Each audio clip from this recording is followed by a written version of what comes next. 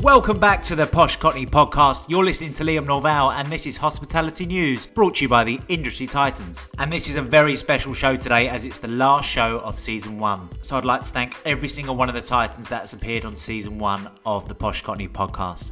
And a special thank you to John James for coming on Tuesday. We all hope the Save Soho Summer 2020 campaign is a huge success. And Posh Cockney and myself will certainly be there. Let's go on to the last Titan of Season 1. His name is Luke Thomas. He is a celebrity chef, influencer and venue owner and an all-round top bloke. You're going to love hearing from him. He's a very, very special talent and a good friend of mine. So I really hope you enjoy listening to him, and he's had a phenomenal journey in the hospitality industry. Before we hear the episode, let's hear from our sponsors, Utilitrack.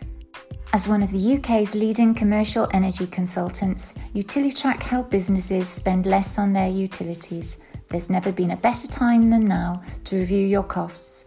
So if you'd like free help or advice on saving money on your utilities, email us at inquiries@utilitrack.co.uk or visit our website www.utilitrack.co.uk. Welcome back to the Posh Cockney podcast. It's the last episode of Season 1, so I needed to get a huge Titan on, and it's a new friend of mine, entrepreneur, celebrity chef, and owner of Blacks in London, Luke Thomas. Luke, how are you? I'm very good, mate. How are you? I'm great. Have you been keeping well during lockdown? Yeah, strangely, I think probably like everybody else, like trying to do all the good stuff, like get exercise a lot, cook a lot at home, etc. So, some pretty difficult times like we're all facing, but trying to start seeing the positives where we can. Where are you at the moment in the world? I'm actually in Wales at the moment. I grew up in Wales, so I came back to Wales during the first week of lockdown, just because the venues in London shut, and kind of felt actually maybe, may do a bit of good, like being outside of the city and just taking it easy and really, having a bit of time to think and stuff. So, have you been down to London much since this has all started? Only once, to literally just, have a walk around, say hello to a couple of people, but really just to kind of, see Soho, and feels pretty strange walking around town at the moment. It really does. How about you? I went to the office in Covent Garden a couple of days ago, and it's just, I'm very creative and I like to be around people that are creative, and I like the buzz of London, but at the moment it is scary times, and it looks like something out of a horror film. So I'm looking forward to when people start going back into their offices, and then it's a bit more normal. I know it's not going to be the same, but at least having some people around you to work. So we might be coming out of this very soon. So, hopefully that will happen. Luke, some of the listeners might not know about you. I know about you. This is your stage. Tell us how your journey began, because it's certainly an incredible one. Really, my love for food was born out of spending so much time with my grandmother when I was growing up. So from kind of really early on, sort of age 3, I always spent a lot of time at my grandmother's house. This was my parents split, my mum being in work. I was always there, and we had a really special relationship, and kind of never really got into toys or computer games or even watching cartoons. I always liked doing stuff, whether that was like doing stuff in the garden or like, getting involved in the kitchen. And my nan was, really great home cook. Everything was kind of cooked fresh, lots of slow cooking. There was always like a cake in the oven. There was always something stewing. So food just became a really big part of my life. She kind of really inspired me to want to cook more. And then I think really in like the late 90s, when I was kind of like 8, when Jamie Oliver started on TV, that's when food for me really got interesting, because I think it's when the dynamic changed of like food on TV. I kind of think, before that, food television programs was lots of kind of chefs in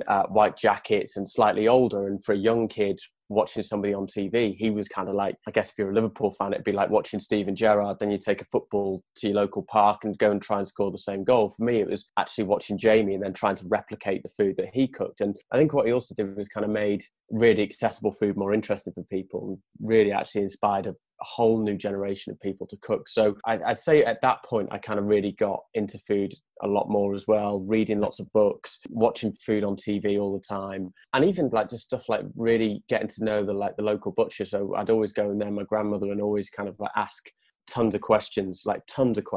And that's kind of where it started. And then when I started in high school, when I was 11, I wasn't really very academic. I really struggled engaging in anything that wasn't about food.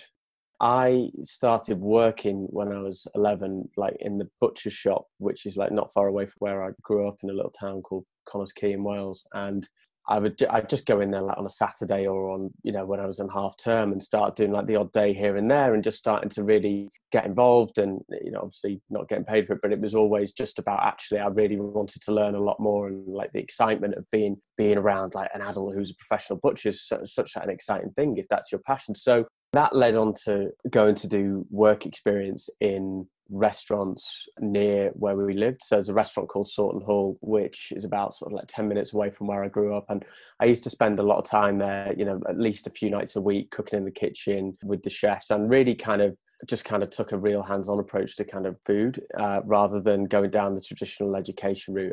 I did go to college a little bit later, but I kind of found it a lot harder to absorb in the classroom. I always found it so much easier to be kind of sleeves rolled up, learning that way. And then I think the world of food was just changing so much at that time. And when I was in high school, there were kind of lots of like food competitions for young chefs. And there was one in particular that the Springboard charity run as one of their kind of big initiatives called Future Chef. And Future Chef was a competition that encouraged high school students to get involved in food in a kind of almost like a sort of MasterChef style way. That was a stage by stage competition that spread over the academic year. And it kind of took you from competing at school level to college to nationwide, from 7,500 budding young chefs down to a final 12. And I got involved in that when I was 14, and then did it again in 2015 and won that. And that really was kind of, I guess, a sort of really interesting moment, because Springboard, they did incredible work within the hospitality industry in all sorts of ways. But I'd say one of the things that they really kind of helped me with was kind of like guidance and mentoring around opportunities within the industry. So through that, it kind of started building up lots of sort of connections in the industry, and really had the desire to go and do stuff, and was always up for knocking on doors where I could, and really never liked taking no for an answer, just because I was so keen to succeed in the industry. So and from there started knocking on doors of Michelin-starred restaurants. So I was working at the Chester Grosvenor for probably around 2 years, and Simon Radley, the executive chef there, very kindly kind of took me under his wing a bit and kind of mentored me and steered me in a direction, and really, I guess, opened my eyes to like the possibilities with food. When you're cooking in local restaurants, that's where you start getting passionate about the produce, and you start getting passionate about detail. But when you get into Michelin-starred kitchens, it kind of becomes like the Premier League of chefs and of food, and you really kind of start seeing it in a different way. And that I guess really was kind of the moment of thinking, like, I really want to take this like even more seriously. I decided to write to a load of restaurants all over the world and see if I could get work experience for whether it was a week or a month or a couple of months, and really kind of, I guess, like fast track my way into seeing some of these great restaurants around the world. How many people do you think you reached out to at that point? 100. Really? People, yeah. And I'd aimed for like the top 10 best restaurants in the world, and then like all sorts of like really interesting places that were either like farm to table approach, or like 3-star Michelin, super radical, or super simple Italian cooking. Like I really wanted to kind of get a broad spectrum. With that, it was like a super exciting moment of thinking, wow, this opportunity's there. But the problem was I didn't like have a penny to go and book a flight. So at that time, I was trying to really figure out, well, how do I kind of make this happen? Because that's an opportunity that's lying there. So I started doing some private chefing gigs and started trying to earn a bit of money. And through Springboard and some other like contacts in the industry, went and asked for like a bit of sponsorship to book some flights, and then always said like in turn, I either do some work for free, or so it was kind of never like free money, but always what can I do in return? So one example was an amazing wine company called Hallgarten Druid, who supply wine to the hospitality industry. I agreed a deal with them where if I was to ever open a restaurant, that I would make sure that they become the wine supplier. And they very kindly like helped and supported, and then with that went off and worked in these places around the world, came back to the UK, and I guess really felt that experience had helped so much, and almost like then given me a new guide to where I thought I wanted to go. And it also felt like the time to get,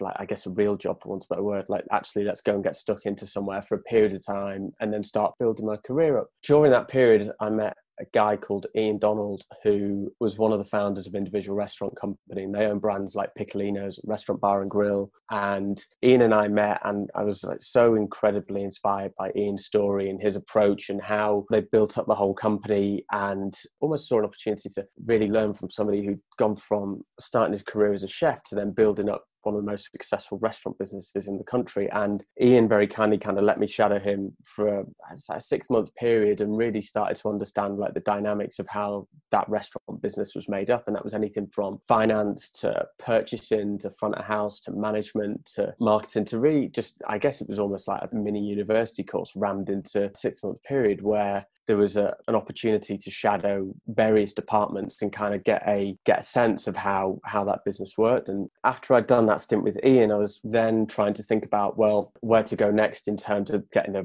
real job. And I met a guy called Mark Fuller. Mark had a group called Concept Venues, and they had a whole bunch of restaurants and hotels, nightclubs, both in the UK and overseas. And Mark's partners were in the music industry, and it was like a really interesting time because it was like a super exciting group of venues. And I met with Mark in London. I remember I've never been so petrified going into a meeting in my life than meeting Mark, because there are definitely not characters like Mark where I'm from. Yeah, I went in for a quick meeting with Mark, again, like see if there's any job opportunities. And Mark kind of, so funny, sat on the computer for most of it and was on the phone for most of the meeting as well. And then I finished off the meeting with like some of his team, and it was just really talking about what opportunities there may be because he had some new restaurants opening.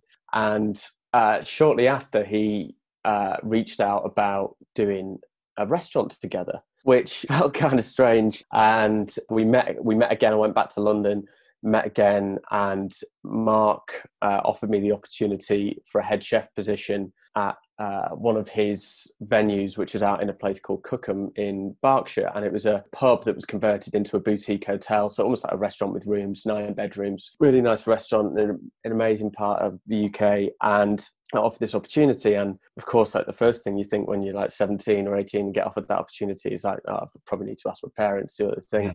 Yeah. I remember like going to talk to some people who I guess had become like mentors, and, you know, took the opportunity to them and say like, this is kind of what's been offered as head chef. And everybody kind of said, well, I don't think you're ready.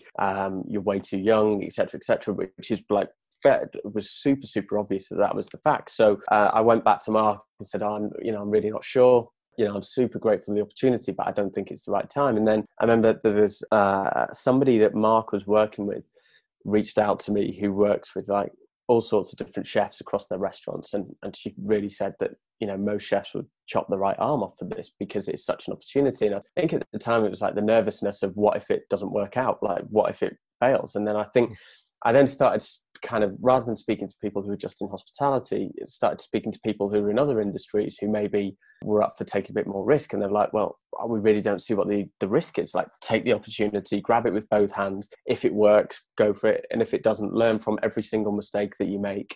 I went back to Mark, this was, I don't know, in November 2011. I was so incredibly nervous about actually going back to say yes, but said yes. And then Mark's got this incredible energy, and I guess I was trying to almost slow the process down because of like my nervousness about doing it. But then Mark's energy and drive kind of, I guess, really like rubbed off in the sense that he has such unique energy in the way that he does things. So 4 months later, we launched a restaurant called Luke's Dining Room. It was, we launched in the March. I started at the restaurant in the January and kind of started bedding in, and it was pretty it was pretty nuts. Head chef at 17 and 18 and the restaurant named after you as well. Yeah. Brilliant. It was certainly wasn't brilliant in the first year. It was. Was there a big team in the kitchen? No, and I'd like lost a couple of people because they didn't want to work for a child, yeah. And it was really difficult because I'd never managed people before, had no experience of running a business before. I guess always had like a bit of an entrepreneurial kind of like spirit in the sense of like the way I thought, and I was always like really up for like breaking the rules and trying to like do things differently. But when it happened, there was like a huge amount happening. BBC just commissioned a TV series called Britain's Youngest Head Chef, so there were cameras around. Then there was like all of like the mental pressure of like, how do you actually make this work? And as many people know, it's like far beyond just crafting a menu that you think is going to work. Actually, how do you then get a team to believe in it? How do you then set up your supply chain? How do you then market that, et cetera, et cetera? So it was really a pretty crazy time. And I'd say the first year really was not a lot of fun at all, because kind of felt like I was doing so much wrong. And then equally having a camera around all the time to create a TV show, which looking back, it kind of really, I guess, showed somebody who really was rabbit in the headlights, which was me at the time, and had way too many kind of people, I guess, trying to like manage and direct me in terms of what it'd be. And it was a really crazy time. But I guess probably about a year into it, a couple of team members had joined, which is a really interesting lesson of surrounding yourself with people that are better than you are at other things, and then really allowing me to then focus on what I was good at. And that was, I guess, a real learning point of the importance of teams. I guess at that point, it really started to become enjoyable because we really then felt like we were starting to build something. It was actually starting to work. Then lots of things started happening. Other restaurant deals were coming in. I got a book deal with Penguin, and then started getting like partnership opportunities. Opened another restaurant in the Ligon Arms in the Cotswolds, did like a pop-up there for a couple of years with the Hotel Collection, and then launched, what year it was, in 2013, a pop-up restaurant called 2014 pop-up restaurant called Retro Feast, which was at the Embassy Club in Mayfair. In the last 6 months of the Embassy Club, the ground floor space was available, so Mark and I created a pop-up called Retro Feast, which is a kind of British punk inspired restaurant, which we did for 6 months, and then relocated, franchised to our operating partners in Dubai. So it was a pretty crazy couple of years when all that happened. And it got to the point where I was 21 and done the restaurant with Mark, had done the restaurant at the Ligon Arms, and really felt in some ways like it was almost time to regroup and like refocus on things. I thought you was going to say retire. No. By the age of 21, you've done more than most people have done in their whole career. So it's just fascinating listening to you. I said at the start, I thought I knew the story, but there's so much I didn't know. No, it was certainly I guess a real education, and like thrown in at deep end, and really wouldn't change any of it for the world, and like made many mistakes than the success story. The mistakes, I guess, are what defines you, as long as you can learn from them and kind of look back and understand why they happened.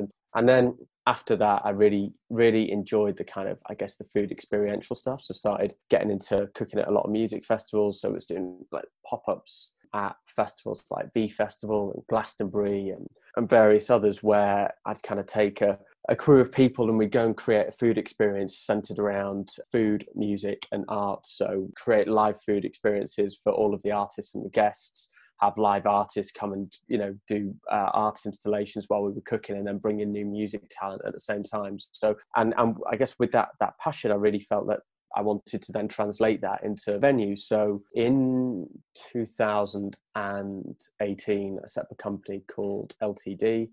I guess the first time I'd really attempted to do anything where I needed to go out and raise money, because I'd always done stuff before where it was in partnership with someone, or they'd kind of employ me to go and cook at their venue, or it'd be a profit share type thing. So, and I really guess also saw a massive shift in terms of the way people consuming food in terms of experiences. And it's all good and well lending your name or writing a menu or whatever it may be, actually trying to be in control of the whole guest experience is, I think, really important, rather than just owning a segment of it. So, and I thought the only way of doing that is trying to go out and do a venue of my own and raise the money to do it. So set the company up with a view to any venture that I do moving forward, all sitting within that UK-based business, but doing stuff in other parts of the world. And with that business, we have Black's Club, which is in Soho. It's a private members club that was founded in 1764, but got a permanent base on Dean Street in Soho in 1992. So we became a co-owner of that business in 2018.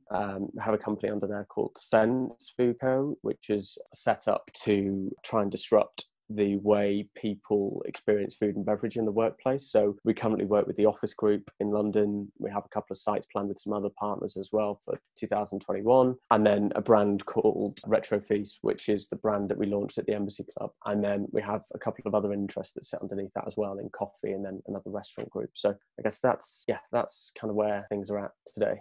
Have a breather. I mean, fantastic. I mean, I met you just under a year ago now, and I was introduced to you as the owner of Black's, and I did my research, and I was fascinated by, everything you've just told me there. But I mean, Blacks is a very interesting place, and you're very passionate about there, aren't you? So why Yeah. is that different to most other membership clubs in London? So I think, firstly, the interesting thing with Blacks, it actually started as a supper club. So it was focused around great food and wine to discuss sort of topics and issues of the moment, and always kind of moved around Soho. And then Blacks, set up in 1992, is really the kind of like the original alternative leave your ego at the door members club. You know, Blacks over the years has kind of really always retained like incredible character and incredible position within the market within Soho. And, you know, the members are incredibly special in terms of their loyalty and their desire to engage in all the programming that goes on. And I guess where I kind of really started to fall in love with Blacks is the fact that I think the opportunity to almost add a new layer of energy into the style of content that happens in that club. And that could be anything from a supper club series with City Harvest through to working with people like Runway Gallery to curate new art, to also using it as a platform for new talent to come and express their love and desires around food and drink and the arts. So I think it's just always been a special place, and I only got to know it in recent years. I was only allowed to go out and drink in Soho in recent years. So always felt from the minute it became an opportunity that actually it was the right thing to put energy into, because it felt like I could, with the other partners that were involved in the business, like really put a stamp on Blacks during the next chapter of its life, whilst retaining all of that amazing character and the heritage. It's certainly one of my favourite places to pop in and have a drink. I mean, you've mentioned a couple of businesses there. How have your businesses been affected by the coronavirus? Pretty much at the start of lockdown, we closed both the contract catering business in London and also Blacks, and also the restaurant in Dubai closed as well. We do hope that they'll all return at some point over the summer. Again, timing wise, I think there's still a bit of uncertainty in the market. And then equally the question of when is the right time to actually reopen? You know, do you want to be on day one out there waving the flag and trying to get everybody back, or do you want to see how consumers behave a little bit first? But we've been hit, you know, pretty hard like everybody else has. And, you know, I think we're kind of, you know, we're sort of, I guess, 10 weeks into lockdown now, 11 weeks. I think we've kind of probably over the last few weeks really started to finally shift our energy into actually how do we reshape and rebuild, you know, unbuild all the blocks that make up that product that we offer, and actually how do we rebuild it for a modern world. And I think, yeah, you know, but brands like Blacks, where, you know, you've got a very loyal following, you know, members who've been, you know, some members have been there since 1992. So there's an incredible level of support that we've had from members. And we also took the decision to engage with them and be incredibly honest around, you know, the business is going through tough times. And with that in mind, our reopening plan is not about us at all. It's actually all about you, the members. How are you going to use the club? What day parts are going to be important for you? What program is going to be important? Are you going to, you know, if you use the club 3 days a week pre-lockdown, are you going to use it 1 day a week or 5 days a week post-lockdown? So I guess what we're trying to really understand is, based on the new world, how do we create a product that kind of suits the needs of our members' lives in terms of whatever new normal may come, but whilst retaining, you know, all the important pillars within what we do as a business. How do you see the future of hospitality? I think there's probably lots of things to discuss and think about. But I think, for example, like hotels in terms of F&B, I think there'll be a massive opportunity. You know, I think that the world of staycations will be massive. And I think if you can offer a true lifestyle experience within your complex, you know, whether that's the Pig or a Soho Farmhouse or a Sanctum, or even brands like the Pop-Up Hotel that create pop-up experiences, if you can get guests checking in on a Friday and checking out on a Sunday in a remote location, you're probably going to sell a fair amount of F&B. So I think there's going to be a lot of opportunity for F&B within hotels. And equally, if you think about how people used to go out for a night out, you know, if you go to London, stay on a Saturday night, you might go to a cocktail bar at 7:00, then you might go for a dinner reservation at 8:30, go somewhere for a post-dinner drink, then go back to the hotel. But actually in the modern, you know, in the world that we're entering, I don't know whether consumers are going to feel that that is something that they would engage with. Maybe it's more about actually how can you provide everything under one roof, and actually how do you push the entertainment side of it and the experiential side of it. So I do see hotel F&B as something that could be a great opportunity. I think what is interesting, certainly we found, is that how vulnerable hospitality businesses have become. Cash is king, as people say, and I think that for smaller independents, profit is generally their salary, so that is going to become incredibly challenging. And then people who are building smaller empires, going from one site to two to three. Generally the profit from number one helps pay for number two, and then vice versa for number three while you're building your infrastructure. And that, I think, is going to be a challenge. Where I definitely see it is that the old model of tiers of management, business development managers, head chefs, sous chefs, I just can't see how that model is going to work in the future. And I think that's where the opportunity sits for us to all really look at our operating model going forwards, in terms of how do we cross-train people, how do we utilize technology to enhance guest experience, review our opening hours. Do we need to be open 12 hours a day, or do we need to be open 8 hours a day? How do we repurpose team members to excel at other areas? So I do think there is going to be a lot of opportunity. I think there'll be a lot of M&A coming up, but yeah, I think whilst there is a lot of negativity out there at the moment, I do see great opportunity if people are willing to be really dynamic in the way that they look at their business model. We had the great John James, the managing director of Soho Estates, on Tuesday. And obviously, he's pushing this Save Soho campaign. What do you think about that? I think it's amazing, and I really, really think it happens. And I think John's probably one of the only landlords out there that's doing something like this. And I think, quite rightly, all tenants at the moment are pushing for reduced rents, rent-free periods, etc. But that's because our business is restaurants, which have sunk over the last 10 weeks, and hopefully they're going to start to rebuild in the coming weeks. But equally in the property business, they're not in the market to give spaces out for free. So I think actually coming up with a dynamic campaign that really actually celebrates this opportunity and actually gets the tenants back operational in a very different way to actually just putting limitations across the way that they operate, I think is really exciting. And I think it'll bring the loyal audience that have always hung out in Soho back, and I think it'll bring a whole new audience as well, with a layer of confidence that they can dine safely. I think us as operators will feel that because we have more space, there's more safety for our staff, which obviously moves on to our customers. So I think the campaign's brilliant, and I really do hope it works. We certainly want to be a big part of it if it does. So I mentioned that I needed to get a big Titan on for the last episode of season 1, and another reason for that is you've been mentioned in Pete Warden's podcast, Mark Fuller's podcast, Roger Payne's podcast, even Benjamin Caher from Live It Design, which you're creative director for V Restaurants. Is that correct? Yeah. So Ben is an amazing guy, great vision, and met with him a few years ago, and really was just pretty much blown away. I'd never kind of seen anybody think in that way in terms of the future of restaurants, and really wanted to be a part of it. So got involved in Fast Fine Restaurant Group about a year and a bit ago to help them with their launch in LA and in Malmö in Sweden. So kind of helping with all kind of creative around food. Now I'm a partner in their business, and look forward to doing more with them. So my question there is, what's your secret? Why do so many powerful people gravitate to you? You can't just be a nice guy and a good chef. There's something that the listeners need to know about you, that they can look at you and go, I want to be the next Luke Thomas. I'd say positive energy. I'm glass half full about everything. Really see everything as opportunity. Really everything that I do is kind of because of my passion for food, and that I guess means that really, I'm not in it because I see opportunity to create businesses and sell them. I'm in it because of my love for food and love for creating food experiences. So I think the authenticity, I think, I've always been driven and persistent.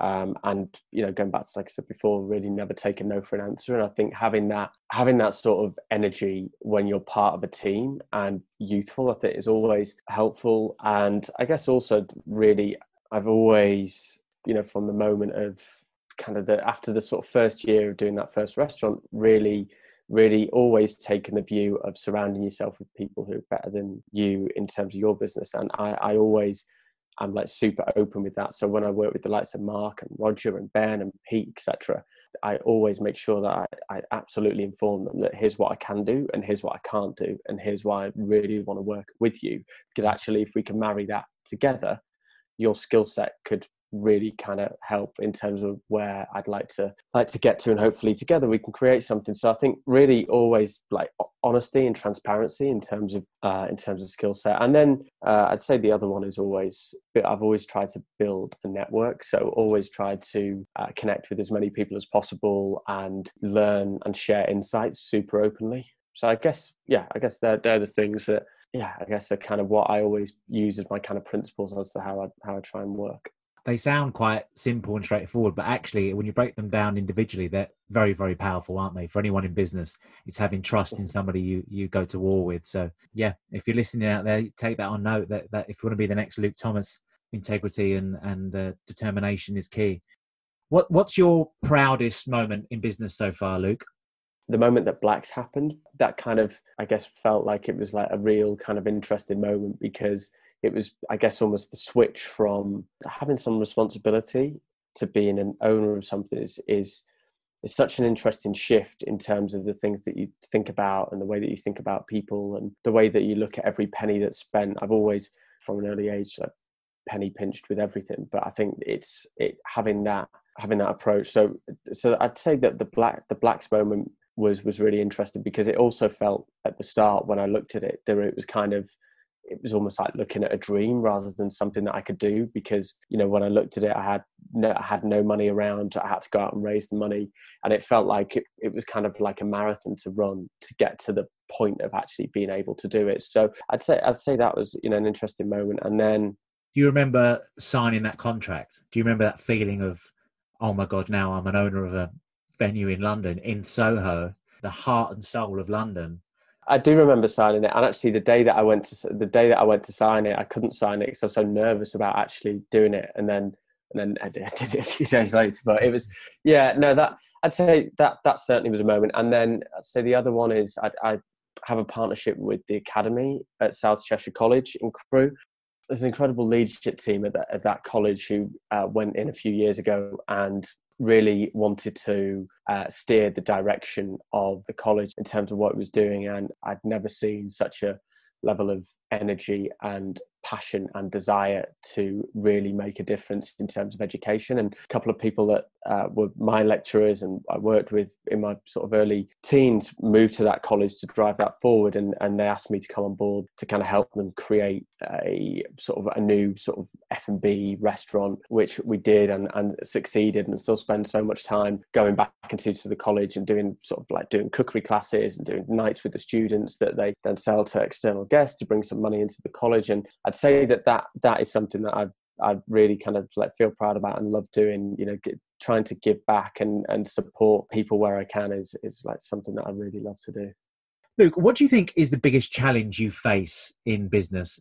Youth can play out in all sorts of really good ways. I think the challenging part is being inexperienced when it comes to managing people, and leadership is really difficult. I still really find that difficult today. I'd say the biggest challenge is structure and focus. So I always find it hard to be really pinned down. I like doing new things, seeing new things, learning all the time, going off to try new things. And that is okay when you don't have a lot of responsibility. But the challenge with that, when you have businesses with teams of people, it does become more difficult. And I always, in recent years, the first thing is to admit that is just unfortunately who I am. That's my personality. I get drawn to doing lots of things, therefore that is a challenge. So actually, rather than try and totally shift that, actually, how can I empower the people that I work with to focus and be the leaders, and then I'll actually report into them. So for example, at the contract catering company, I tried to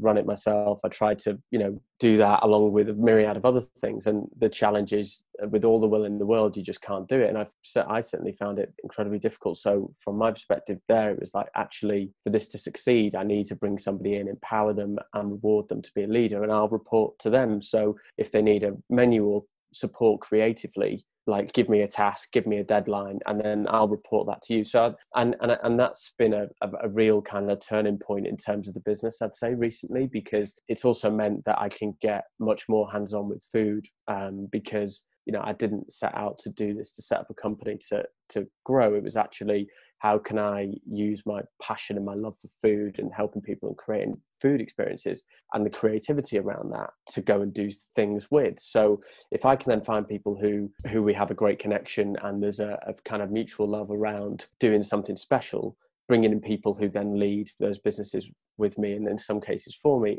has been a really good moment. Yeah. So I guess to summarize the challenge, structure and same time, same place I find it difficult.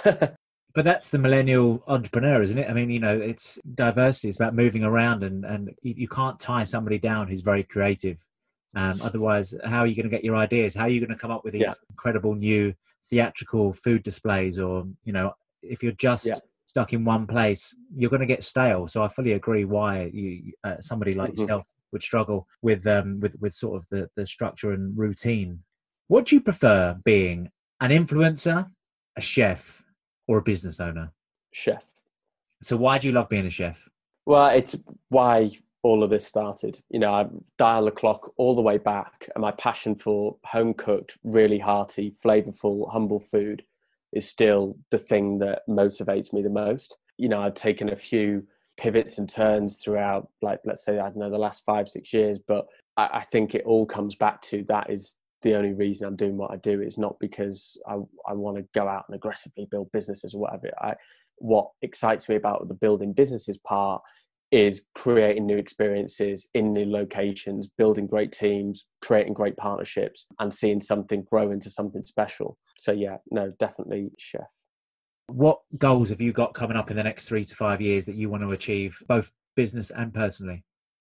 I'd say still the thought of learning to focus and stick to plans and really commit to what we have today. So I think, right now we have a collection of venues and partners involved with that. And I think the plan is actually, apart from one project that's coming online really soon, actually, rather than getting spread thinner across doing more things, actually put more energy into making what we have stronger. So I'd say that'll be the biggest focus. And I think probably learn to slow down and think a bit more. I think lockdown's been a really interesting time because I don't know if we were all built to live in the world that we ended up living in pre this, in terms of we were always at 110 miles an hour. We got up, we started work, looking at our phones. We were 110 miles an hour until we went to bed, and we just repeated that process. And I guess we're all different, and we all get energized and inspired by different things. But I think from my perspective that I've definitely felt over the last couple of months, I've been able to think about things a lot differently. And rather than making decisions really quickly because we all feel pressured by this fast-paced universe that we're in, actually learning to slow down, say no, have time to think. Yeah, so I think that's the goal. And then personally, I think really one thing I've always struggled to do is say no. Because I've always liked to be the nice guy, and it's just something I've always struggled with. So I think really learning to say no and really trying to push to get to where I want to get to in the way that I want to do it, versus, I guess, being forced to do things because of the way things are structured. So I'd say that they're the goals.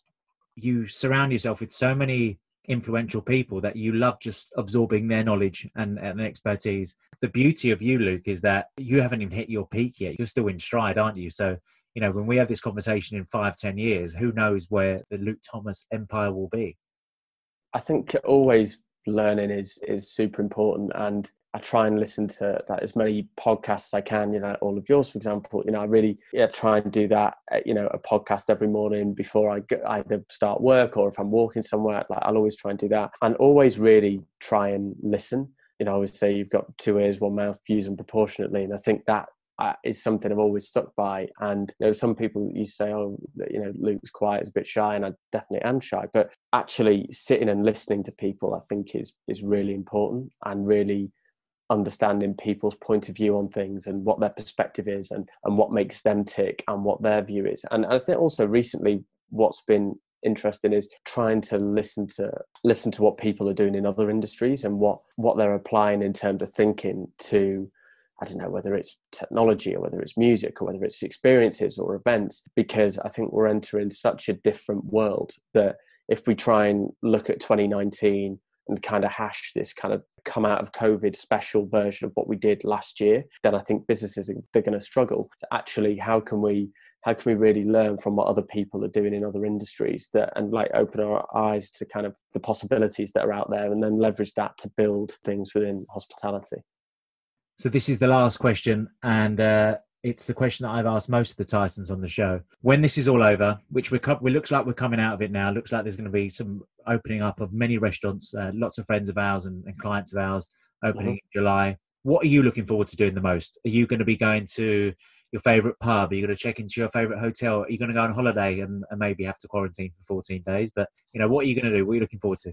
Going to the pub for a pint with a friend is probably the thing I'm looking forward to the most. And like, there's definitely certain restaurants. And I think one of the things is, when you walk around Soho, there's all sorts of brilliant restaurants in Soho, but actually walking around, some of the great delis, the little wine shops, going to the French house for a beer. I think they're all the things, like the simple things in life, the things that I think we miss the most. Well, I'll certainly join you on that beer, I think. Luke, thank you so much for coming on the show. You are, like I said, one of my newest friends out of the Titans, but I really enjoy spending time with you. You're a true inspiration. Likewise. Yeah, I mean, it's I know that there's only good things coming from you in the future, and season 2 we'll get you on again and see how you've come through this. And it's been a pleasure. Thank you so much for coming on. Thank you for having me. I've really enjoyed talking. Thanks. So there you have it, the end of season 1. Thank you very much, Luke Thomas, for being the last Titan. We're going to have a break till July, but we've got some huge plans for season 2 and some mega Titans. So thanks for everyone that's joined season 1 so far. I hope you enjoyed it. I hope you found it inspirational. I hope you found it educational. And I think we all agree there will be massive changes in the hospitality industry, but we're all confident we'll all come back bigger and stronger. Don't forget, guys, if you want to reach out to me on email, it's liam.norval@poshcockney.co.uk, or follow me on Instagram, Facebook, LinkedIn or Twitter @LiamNorval. Guys, it's been emotional. Thanks very much, and I'll see you in season 2. Bye-bye.